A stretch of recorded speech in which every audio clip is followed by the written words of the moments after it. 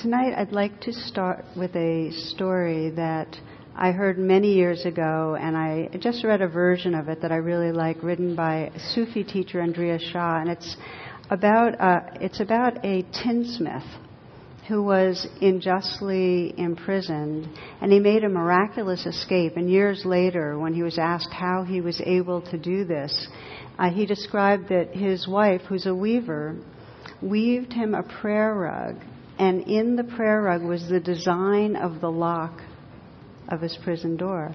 And so the way he got out was that he convinced the jailers to give him little tools so he could make different trinkets that they would go and sell and make money on.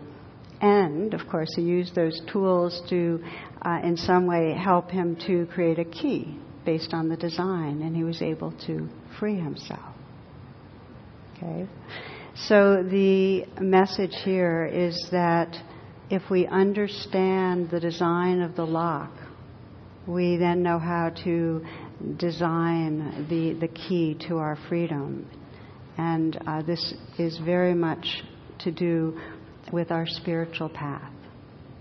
The understanding being that each one of us in some way, to the degree we suffer, we're living in a distorted reality. And if we can begin to understand the shape of that distortion, what are the beliefs that we're buying into that are keeping us trapped? If we can understand the shape or the patterns of our own behaviors and emotions and beliefs, in that recognition, we begin to free ourselves. So maybe just to begin with the genesis of these beliefs that really, if we're not free, we're believing in some beliefs that are limiting us. And our core beliefs, and the core beliefs are the ones that really are set in from very early on and really are impacting us all the time. These core beliefs are based on our earliest and most potent fears. Our earliest and most potent fears. And the way our mind works is that we use the past to anticipate the future. So these survival brains are biased to latch on to remember, imprint the painful experiences. That's the way it happens. We encode the memories that are most painful. Hence that saying you hear often that our minds are Velcro for painful things and Teflon for the good stuff, you know. So, an example, a very young child is trying to get her mother's attention in some way for what she drew, or come play with me, or I want a drink of water. And the mother is unpredictable. And sometimes because of her own stress, she explodes in anger. And so this child grows up then with some imprinted or encoded memories that when I need something, I get in trouble. I'm too needy. People aren't going to want me or like me if I ask for things. I'll get punished. I'm not lovable. I can't count on anyone wanting to be with me. Now, depending on the degree of stress or trauma in our backgrounds, to that degree, we have these very deeply entrenched fear beliefs. But we all have some, because we get born into a world where our parents have fears and confusion, and so it gets imprinted on us. So let's say with the more extreme cases, if someone has been sexually abused as a young person, then there's an imprint that any intimacy is going to be dangerous. That's one example. So even though these beliefs are rooted in the past, they feel very true and real right now. There's an entire patterning of thoughts and feelings that are continuously filtering reality to, again, reaffirm the beliefs that were lodged in at a really early age. So then, here we are as an adult, and let's say your partner is preoccupied, and when you bring up something, she doesn't respond, she doesn't pay attention right then. And then that old belief of, I don't matter, I'm invisible, I'm not important.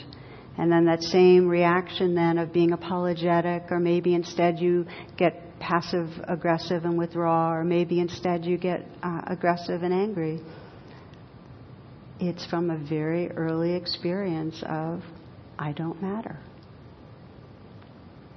So I'm bringing this up because it's sometimes hard to admit how much our world today is based on very young kind of experiences of fear that have become an elaborate system of the way we navigate. And I like one of my favorite metaphors is that, early on life is difficult, and we don a spacesuit to be able to help us navigate. And every one of us has this kind of ego-based spacesuit. To some degree, we all have it to protect ourselves from danger and get what we need to get. And so that's natural, but the more fear, the more elaborate the spacesuit, the more casing and solidity and aggression or withdrawal, that we have. And the suffering is that we begin to more and more identify as that spacesuit, as the covering, as the defenses, as the one that's craving, as the one that's going to be rejected, as the one that's not enough. And we forget who we are.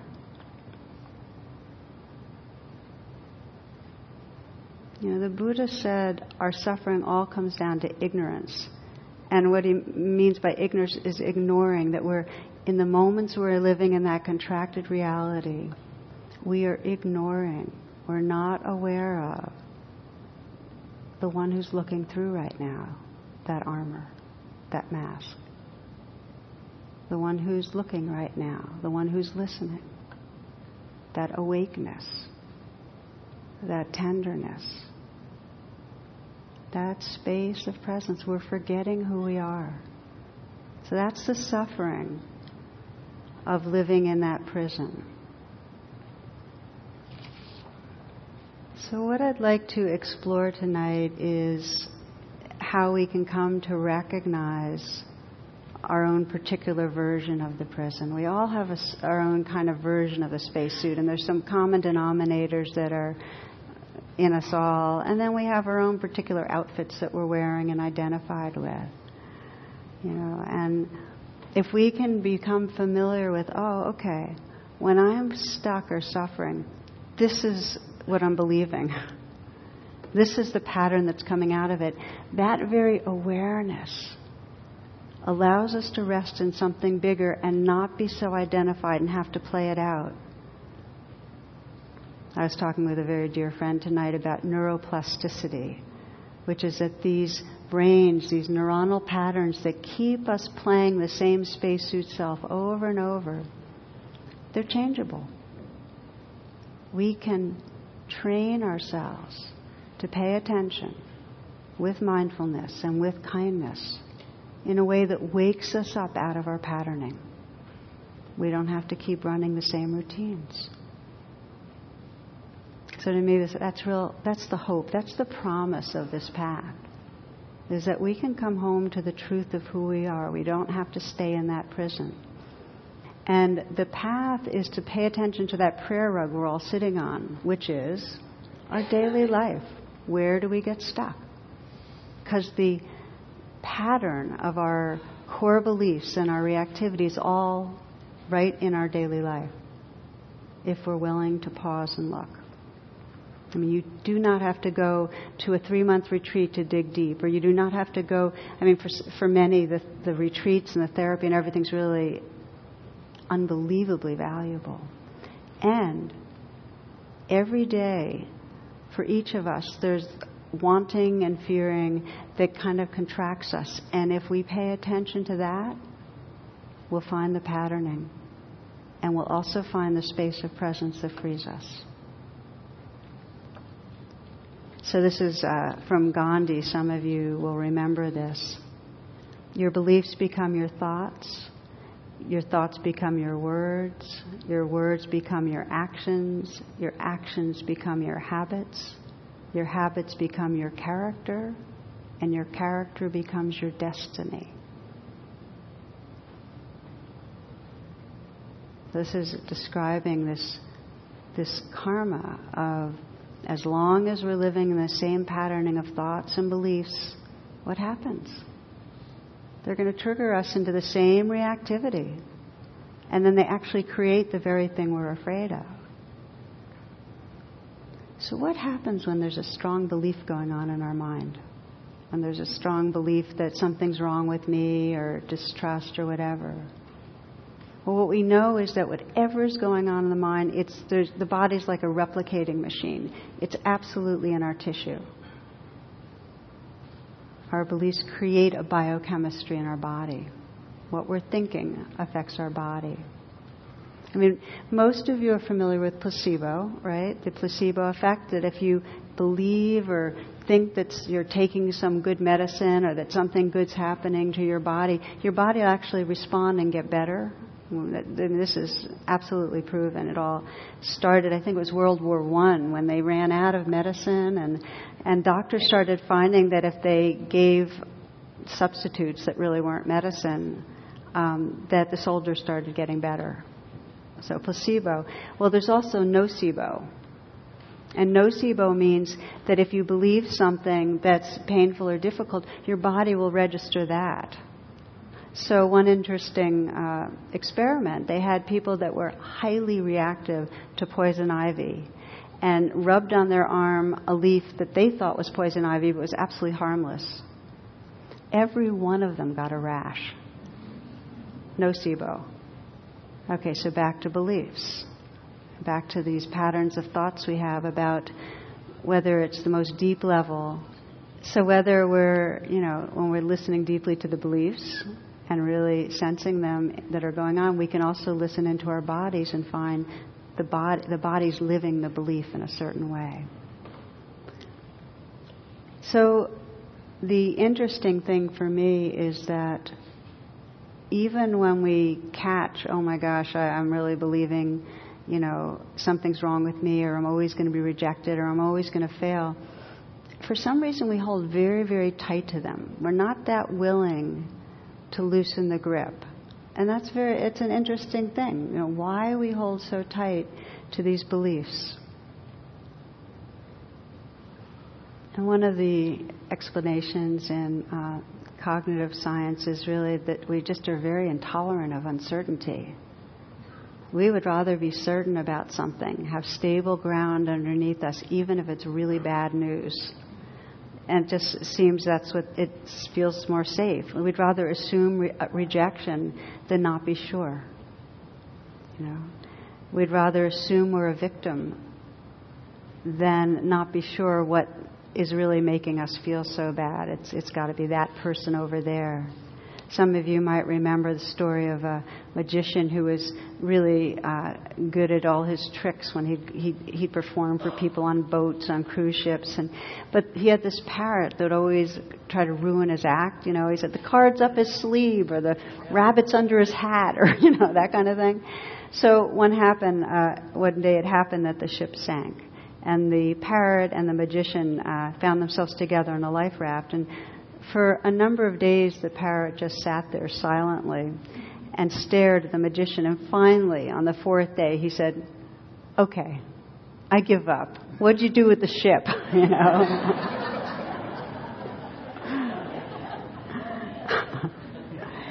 So we really want to know, we want to have it figured out. Which, of course, once we want to have it figured out, our mind's tight, it's full. We're not open to what might be really the truth. And the reality is everybody's trying to survive, and we need a map. And the way we want to know who we are in the scheme of things. How do we find out? Our sense of who we are is deeply shaped, molded, imprinted by how our parents perceived us, the kind of mirroring they gave us. You're this kind of person. We internalize it. We want to find out what the world's about, how the world's going to act. So we look towards religions and teachers and so on to say, oh, it's like this. We want that kind of security or certainty. And it's interesting, we'd be more secure with a certain belief just having it, even if it makes us chronically insecure. We want to know the way it is. I sometimes remember this story, the greatly beloved Rabbi Schechter is on his deathbed, and all those people are surrounding him, awaiting his final words. This will tell us, And in a faltering voice, he utters, "Life is a fountain."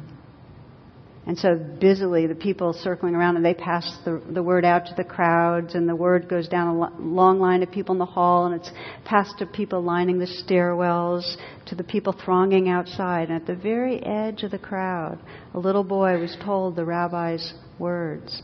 And he said, "Well, what does that mean?" People didn't know, so they passed the question back up the crowd. So, of course, it goes through the crowds, up the stairs of the building, and along the hallway to those circling around the rabbi, right to his closest assistant. And he whispers the question into the rabbi's ear. The response, "So maybe it's not a fountain,"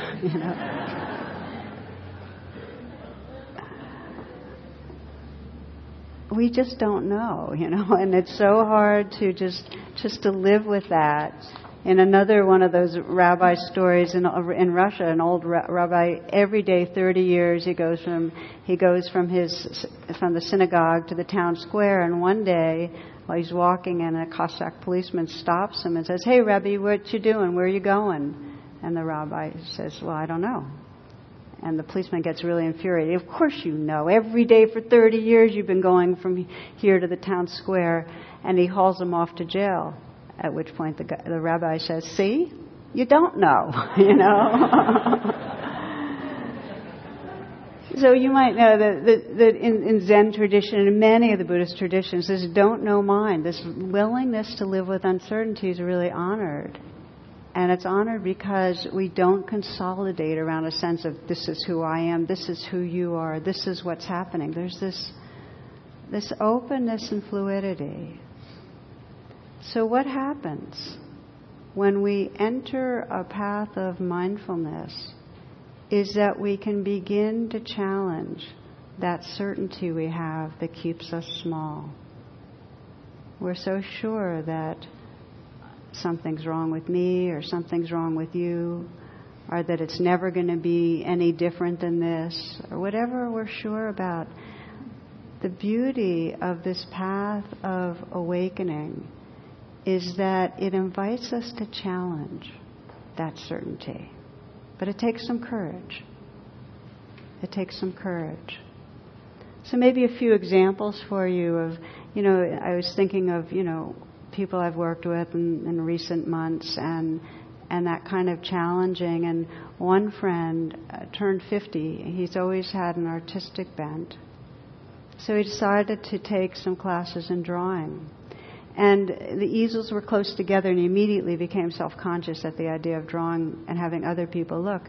But the teacher gave this beautiful invitation. She said, this first, it's a freebie. It's like, just do it as if you know you're going to be able to toss it aside, but just enjoy, putting whatever spontaneously comes from your body onto this paper. Just see what happens. She said, explore, Well, this guy was miserable. He was incredibly tense, and his mind kept evaluating, computing, and looking at what he was drawing and saying, yuck, this is not aesthetic at all. And so we explored it some. And when he was in that really, I asked him, when you're in that tight, miserable place, can't enjoy, what are you believing? And his belief was that whatever I do will be evaluated and found lacking. Whatever I do will not be enough, will be in some way wrong. So which means I can't ever enjoy doing just for the sake of creative doing. It's always going to have that monitoring of, is this enough? Is this enough?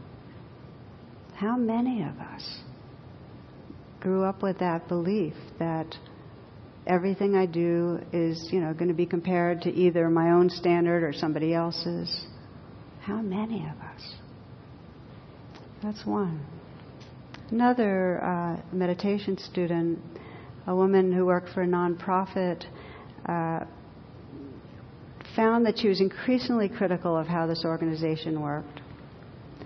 she found herself at odds with the director, at odds with her colleagues, very specific idea of how people should behave and communicate and the rules of the organization and so on. So she was on this crusade to fix it and really alienated a lot of people. And so when she came to me to talk, it was, I'm angry, I'm resentful, and I've alienated a lot of people. When I got her in touch with, okay, so what's underneath that? She felt hurt that she was distanced from everybody. But underneath everything was this belief that something's always wrong and I have to fix it. Something's always wrong with me, I have to fix it. Something's always wrong with others. I can't be safe or okay if I don't fix things. If you know the Enneagram, this is a type 1. And you can just ignore me if you're not familiar with the Enneagram. Perfectionist. Okay, one more example, okay? Just because I was really reflecting on these explorations. This next example, a woman who was newly retired, had been a therapist, and really her sense of herself was pretty organized around being a helper, okay? And so when she retired, it actually set off a bit of a crisis. And not only that, she had some bouts of sickness and some chronic fatigue, so she needed help. And went into a real sense of no value. I'm not valuable. She tried things. She joined a committee at her church, but felt like the new person. This committee had been around for a long time. She was the new person, and she felt almost like she was in the way.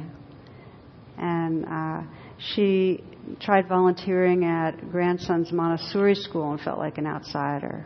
So there's a lot of loneliness and pain kind of caught in that sense of not belonging. What are you believing? This is the question. When we're stuck, what are we believing? There's a belief that's causing suffering. With her, I won't be loved unless I'm needed. Unless I have some value, unless I offer something. How many of us have that one, that we have to do something to deserve love?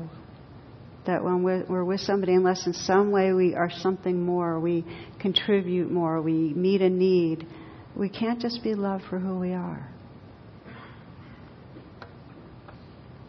So the common denominator of all these is this fear that something's wrong. Very deep fear. Something's wrong with me or you. I can't trust me or you. So you might just reflect now. We're not going to go do a deep process with it right this moment, but just to scan a little bit and identify for yourself. You're going to be now sitting on the prayer rug. And in your life, there's a pattern you're sitting on that you're experiencing that you have an opportunity to look at. So pause and just feel yourself sitting here. And you might sense any place in your life where you get stuck in some way, where you have a strong, unpleasant emotional reaction. Could be a reaction of feeling angry or hurt, fearful, restless, impatient.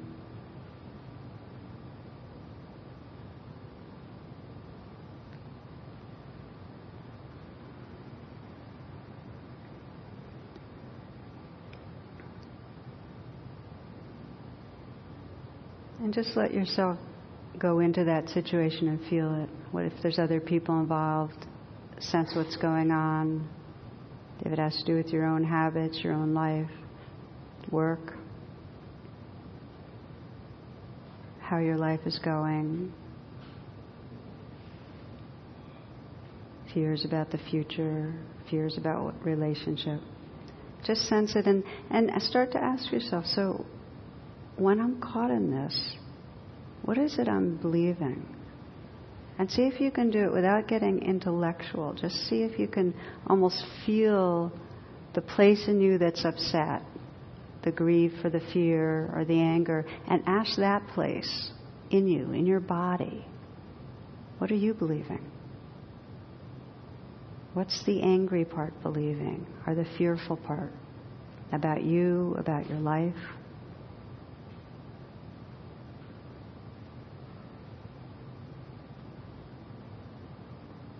Is that fearful or angry part believing I'll never feel close to anyone? I don't deserve love. No one will understand me. I won't manifest my potential. I'll fail in some way.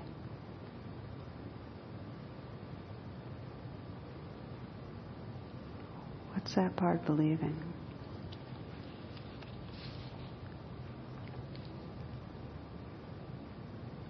And for now, just to let that be with mindfulness. I'm going to invite you to come back to this. So if you feel like, well, I didn't find a belief, or if you feel like it got very mental, you can let go of it, because we're going to use the body as the entry over and over again. But I'd like to just bring in Byron Katie, who's done wonderful work with beliefs. She says that reality is always kinder than the stories we tell about it. Reality is always kinder than the stories we tell about it. If we're suffering, we're telling a story. We're living inside a story that's not truth.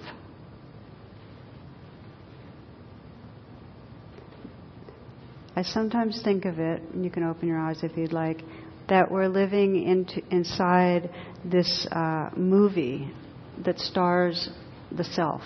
It's kind of our own little home movie that's always running. You know, you sometimes think of it like that. It just always entertains me if I look at it and I see these woods that I live near, and imagine that like we're like woods and we're each individual trees. Imagine if each tree in the woods was running a story about its life and how it was relating to the other trees, and it was imprinted when it was a sapling, of course, with the weather and the particular position it was in the woods. And so it's always running about, like, how's my shape compared to other shapes, and, you know, and that's just going on in every tree. It's got its own self-centered story it's spinning in. And here we are, and we look around, and here's all of us, and we spend our days inside a story starring self. And it's amazing.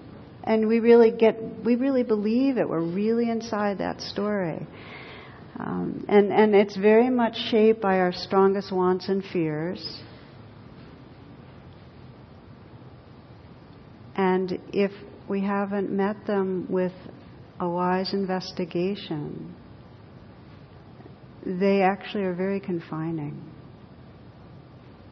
Sri Nisargadatta, one of the great non-dual teachers from India, he says illusion exists because it is not investigated. That's all. So we're in this movie of self, and we just have to investigate it. That's all. It's very natural that it develops. I mean, every being has a sense, a perception of separation, and we're very complex beings with this whole storyline about our separate self. It's natural.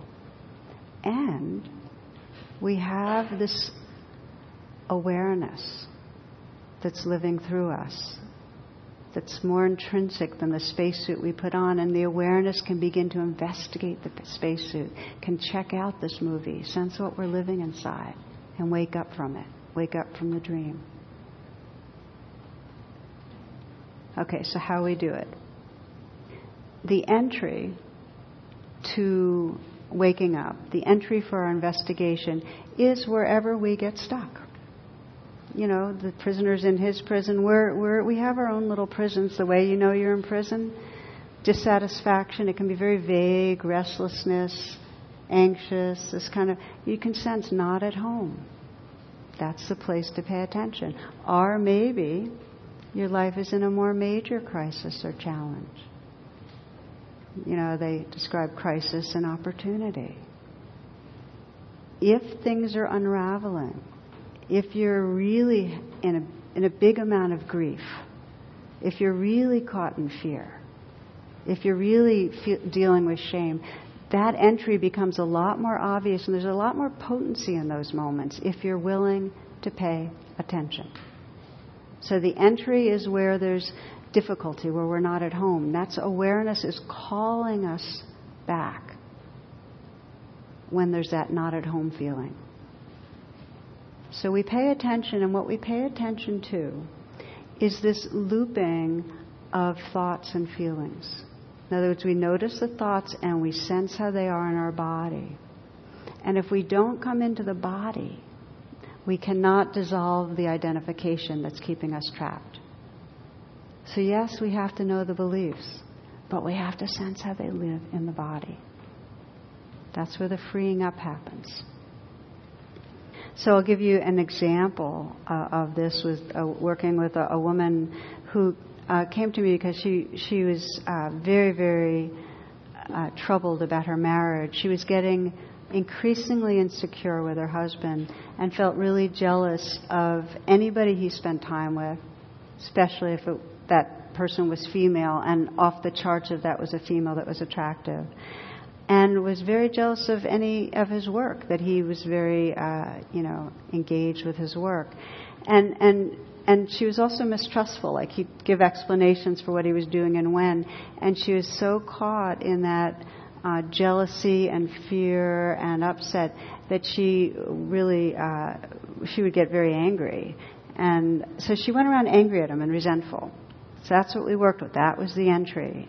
And so I asked her the question I've been asking you, which is, if you could just go inside that angry part, like really inside that angry part, what is that part believing? What's that part believing?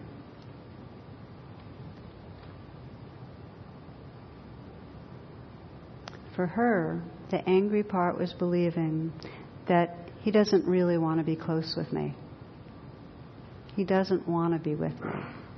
And in a deeper way, no one really wants to be close to me or with me. Why would they? There's a sense of something's wrong with me, and he doesn't want to be close to me, and nobody wants to be close to me. And so it's I'm not that lovable. I'm not someone that people want to be close to. So this was the belief, and I asked her, well, is that true? And she said, maybe, it's how it feels. So I asked her how it lived in her body. What does your body feel like? And this is a question I'll be asking you. When you're believing what you're believing, that I'm separate, that I'll never be happy because I'll never feel close to anybody, how does that feel in your body? And for her, it was this incredibly weighty, sinking feeling, this aching hole. She felt helpless, and she felt like it was dragging her down. It was like this achy, kind of empty weight in her that was pulling down. And then I just invited her to be with that. And when she really got, oh, this really hurts. This is suffering. This is what I'm living with a lot of the time. Underneath the anger, I'm living with this weight, this ache, this pain.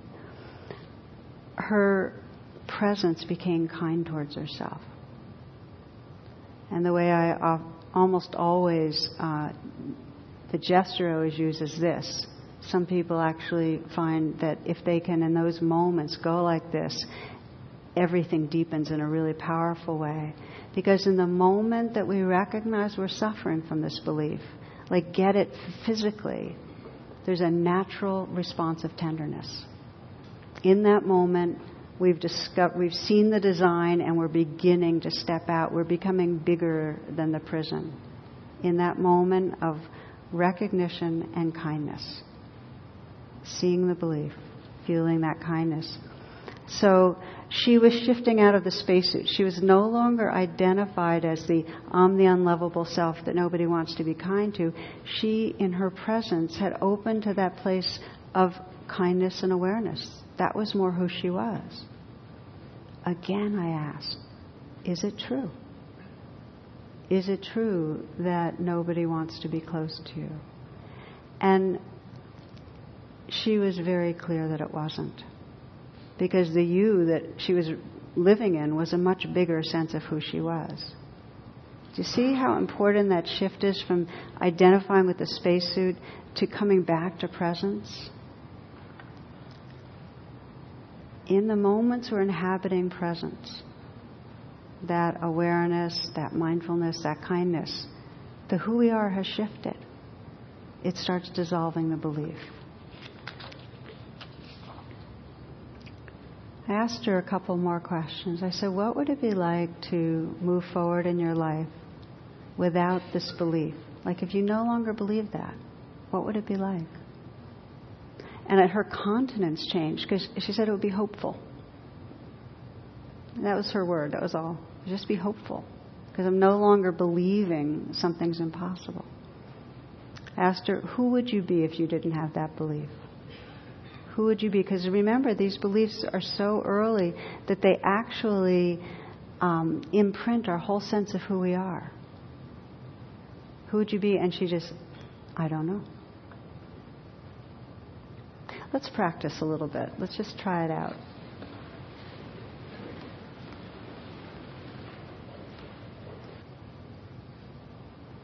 So again, the invitation is to sit on that prayer rug, to just come home right into presence, right here. And know that what you're sitting on, this moment, this part of your life right now, contains all the information you need to unravel, to undo, to step out of prison. Exactly your life right now. For some, there may be very deep kind of emotional pain, and for others, more the subtle kind of thing of dissatisfaction or restlessness or I'm not there yet. But to the degree that there's a sense of not at home, that's the place for attention. So go to whatever in your life right now has a strong emotional stuck feeling.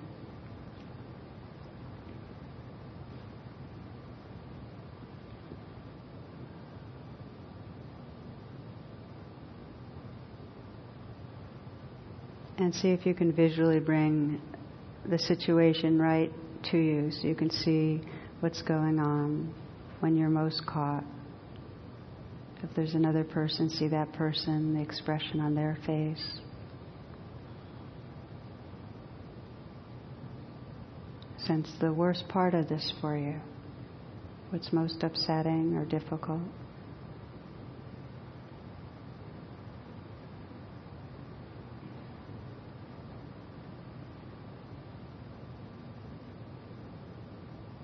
And again, just that investigation.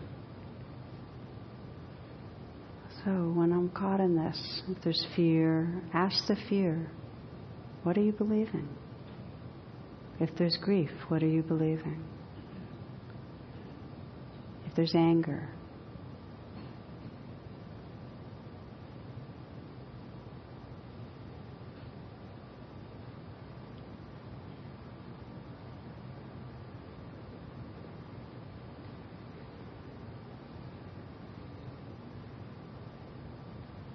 if you identify a belief, then just sense, how is it to live with this in my body?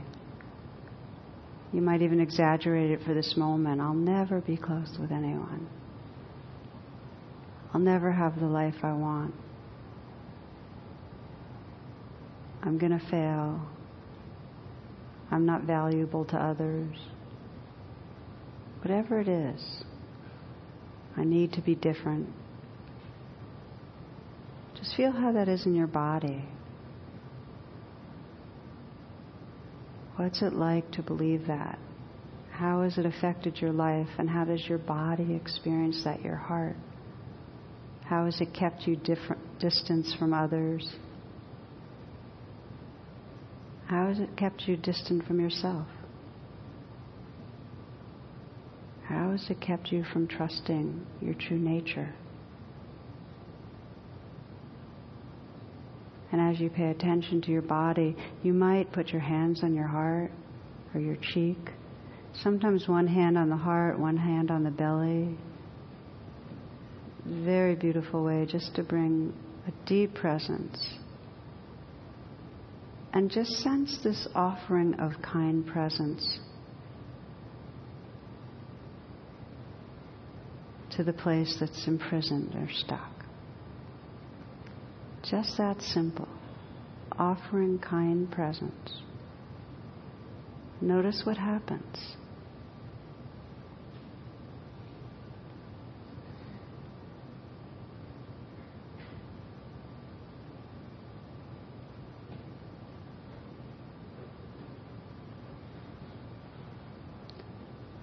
Just ask, is that belief really true? Are you certain?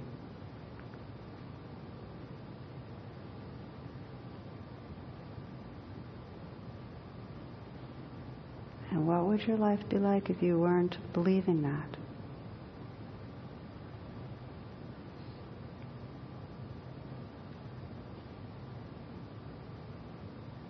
Who would you be if you weren't believing that?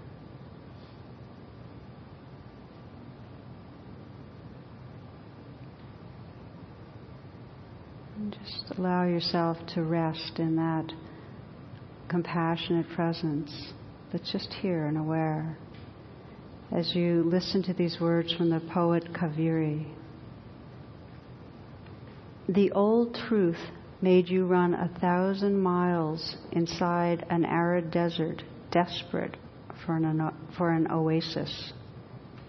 The old truth made you run 1,000 miles inside an arid desert, desperate for an oasis. Sit and close your eyes. Inhale the breeze of kindness. Exhale the toxic judgments, dehydrating you like a prune. Sit and close your eyes. Inhale the breeze of kindness. Exhale the toxic judgments, dehydrating you like a prune. Feel the pain of old patterns trapped in tense muscles. It's okay to cry, to taste the salt of possibility. It's okay to cry, to taste the salt of possibility. Just be. Just breathe.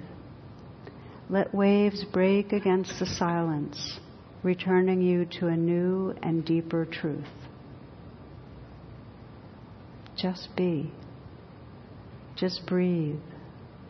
Let waves break against the silence, returning you to a new and deeper truth.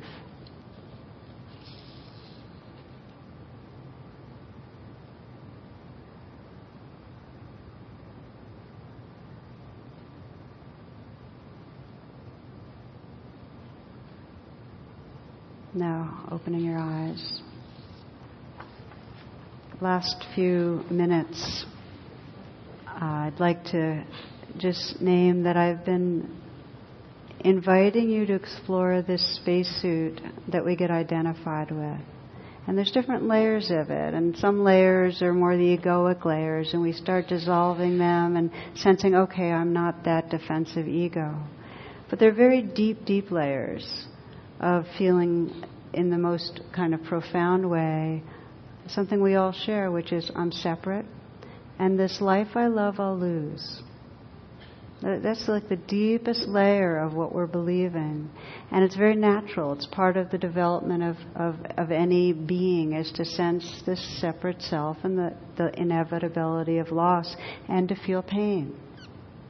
So one of the deepest places that when we're sitting on the prayer rug we go is to the grief, the sense of loss.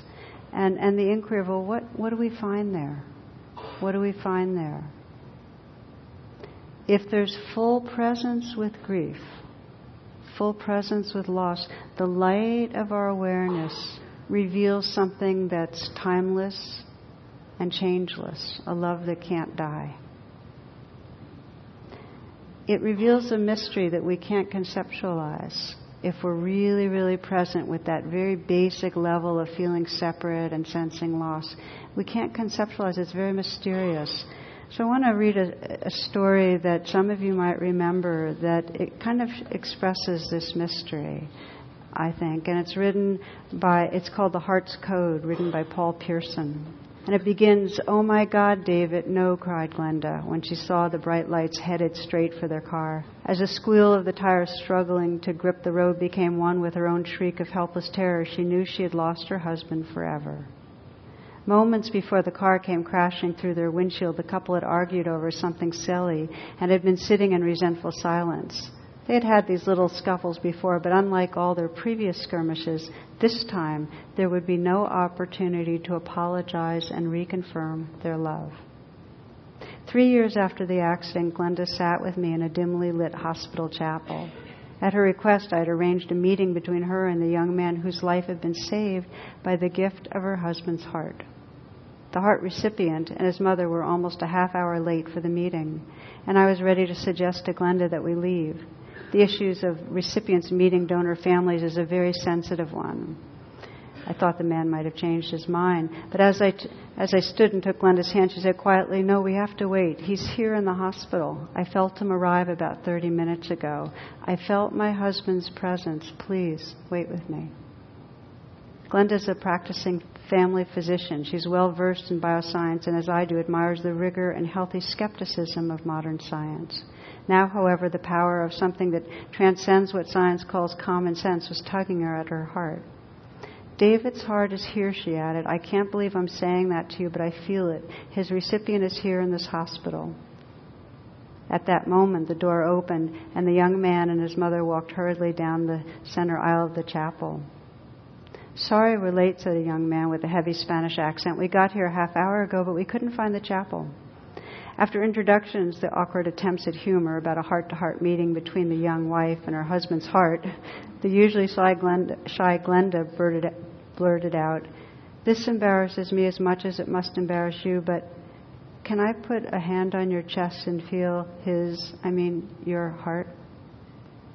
The young man looked at me and then his mother and put his hand to his chest and finally nodded his head.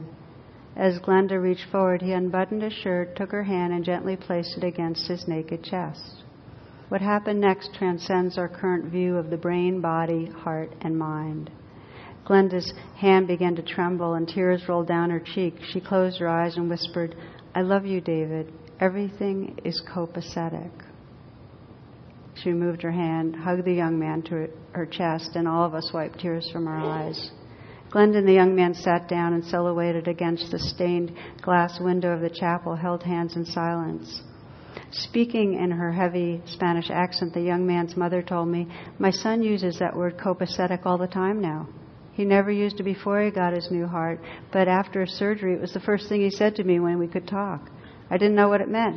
He said everything was copacetic. It's not a word I know in Spanish." Glenda overheard us, her eyes wide, and she turned toward us and said, "That word was our signal that everything's okay. Every time we argued and made up, we would both say everything is copacetic." Our discussion about a magic word that seemed to reveal the code of the heart within him stimulated the young man to share story after story of the changes he experienced following his transplant. Described by his mother as a former vegetarian and very health conscious, he said he now craves meat and fatty foods. A former lover of heavy metal music, he now loves 50s rock and roll. He ported current dreams of bright lights coming straight for him. Glenda responded almost matter-of-factly that her husband loved meat, had played in a Motown rock and roll band while in medical school, and that she too dreams of the lights of that fateful night.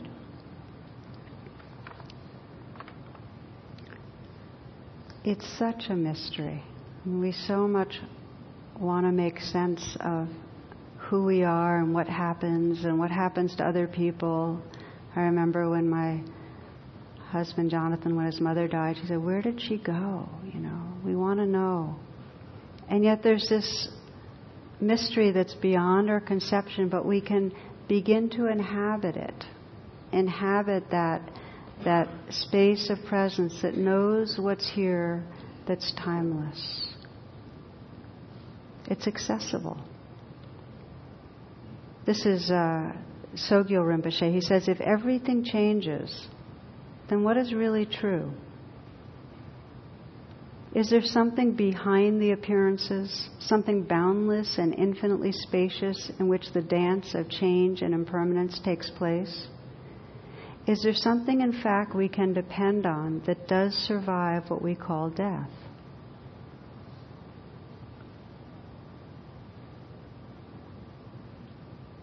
When we begin to bring presence to these changing forms, when we begin to bring presence to this home movie that we're running, we start waking up out of this identity of self that's small or limited, that's deficient, that's failing. And we also stop identifying with the sense of self-other where we lose each other. And we begin to discover what's called the deathless. This radiant awareness that's always here. And this love that can't die. If we take grief and go right into the grief and our feelings and our thoughts and stay really, really present, we discover that loving awareness and realize it's our home. So let's just close together.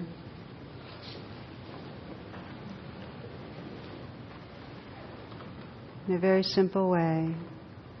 Again, sitting on this prayer rug, just sitting and sensing this changing life. Sensing the aliveness in your body right now.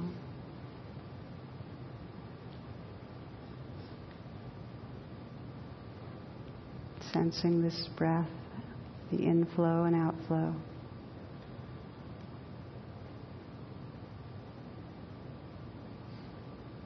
Sense whatever mood is in your heart right now.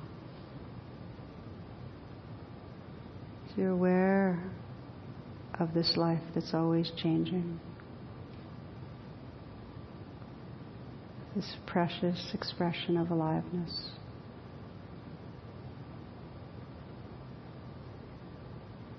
And you're also aware in the background of that inner silence, that stillness that's simply present.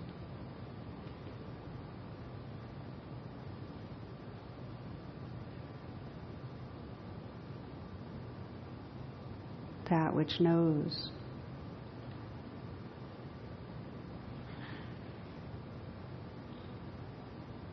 Being the presence.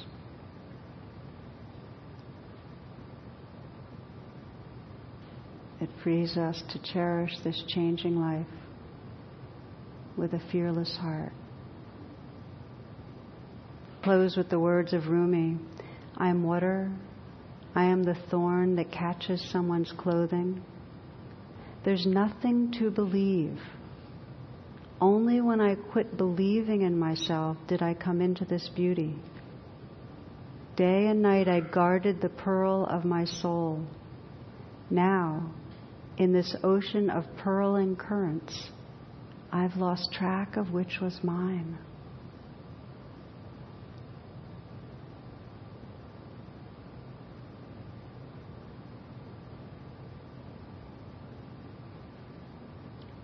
Namaste.